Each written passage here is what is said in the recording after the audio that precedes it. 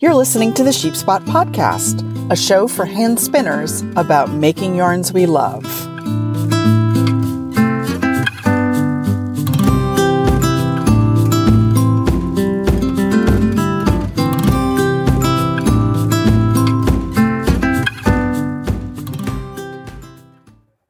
Well, hello there, sheep spotters. Welcome to episode 45 of the Sheep Spot Podcast. I'm Sasha from sheepspot.com, where we offer diverse hand-dyed wools and the information and support you need to make those wools into beautiful yarns. Last week, I gave you a general overview of the down and down-like wools. Today, we're talking about Southdown, the breed from which all the other classic down breeds were developed, and one of my all-time favorite breeds.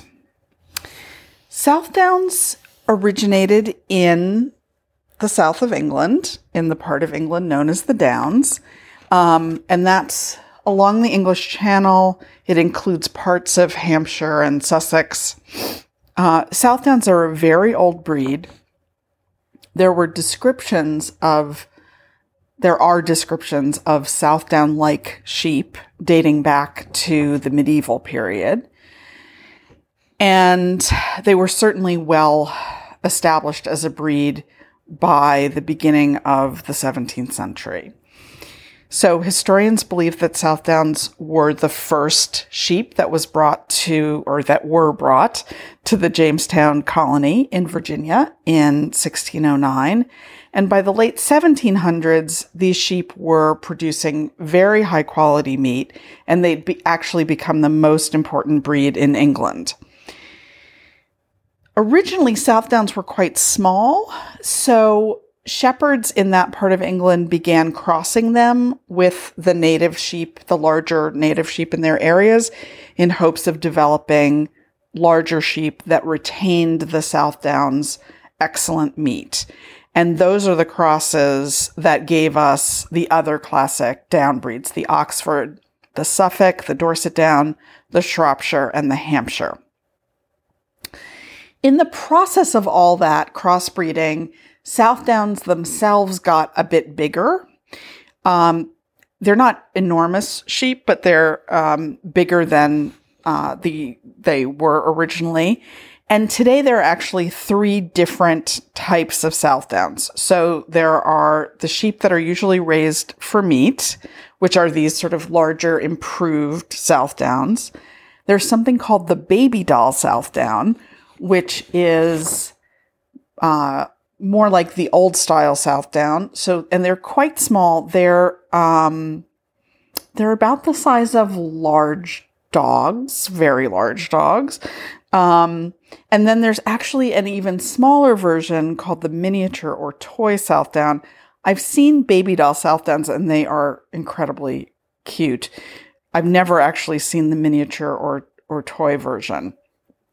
And those 2 types, the baby doll and the miniature, are usually kept as pets or for fleece, and the medium-sized version for meat.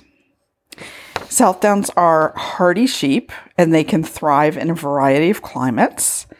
Southdown ewes often lamb twins and are considered by shepherds to be good mothers. They're considered rare in the U.S. The Breeds Conservancy currently lists them, the Livestock Conservancy currently lists them as recovering, and they were on the Rare Breeds Survival Trust list, I believe, but they are no longer. So they're not, in the UK, they're not super rare, but they are considered rare in North America. Southdown wool is, well, I just think it's delightful. Southdown fleeces weigh 5 to 8 pounds with a 2 to 3 inch staple length and a micron count ranging from 24 to 29. So that's fairly fine. The locks are dense and resilient with blocky rectangular staples that want to hold together. Southdowns are mostly white, though there are apparently some colored ones. And the finer fleeces may absolutely be next to skin wools for some people. So your mileage may vary, but try it out. I think the wool has a really lovely kind of crisp hand. If you press down on it, it bounces right back. And of course, it is wonderfully resilient in terms of felting. So if you're looking for something for a project that you absolutely don't want to felt, Southdowns are a great choice for that. So because of the short staple, 2 to 3 inches, generally speaking, Southdown will lend itself best to carding. It is hard to find nice hand spinning Southdown fleeces. Most people who raise Southdowns are raising them for meat. So it's hard to get good Southdown wool. If you do manage to find a fleece, and you're planning on carding it, you want to be sure that you go through and really try to open up the locks, pick out as much VM as you can, and watch out for second cuts. Because, of course, carding doesn't remove vegetable matter or short fibers. And you'll probably want to make as few passes as possible so that you don't overprocess the wool. Recently, in the past, I think 3 or 4 years, a fiber wholesaler in the UK has started making beautiful Southdown top available to dyers and other retailers. And this is the Southdown that I sell.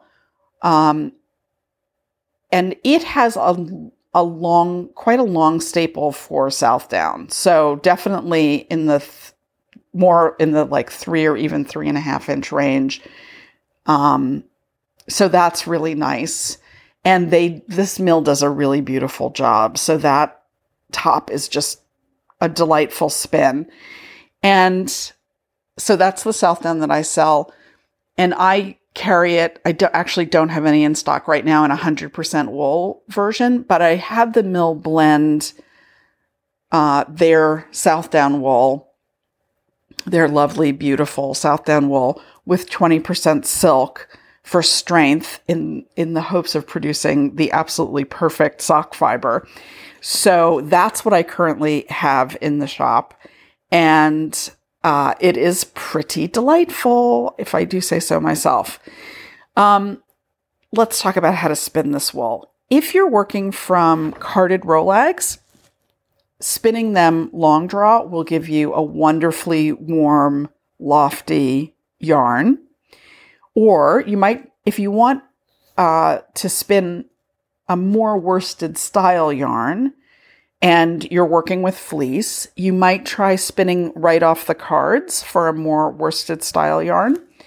Our Southdown top is very happy to be spun either woolen or worsted. So if you've never spun a down breed, I really encourage you to give them a try. I absolutely love them.